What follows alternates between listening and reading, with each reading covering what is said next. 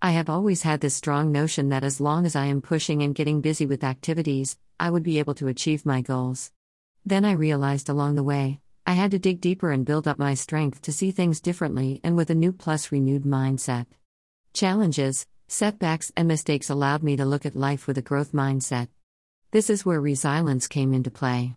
Resilience taught me that no matter the storm, the hard hits, I still had to strengthen my mind to overcome the pain of failures. To be honest, our mental health as well is at stake when we do not embrace the fact that resilience is a good tool to build up our mental muscle for a positive and more colorful life. Anxiety as well also knocks on the door when we let it in without even realizing it. A lot of people do not know this, but when we do not strengthen our mind and heart, our mental health begins to suffer. This is my thought, and these are the lessons that I learned along the way. So in a sense, never let your guard down. People will criticize you, a lot of people will make you feel bad and want to bring you down.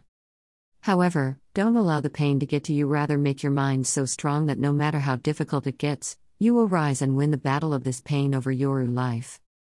Own your battles, own your life, build up your mental resilience, and never let your guard down. You will win and you will be victorious. Your success is already on the way.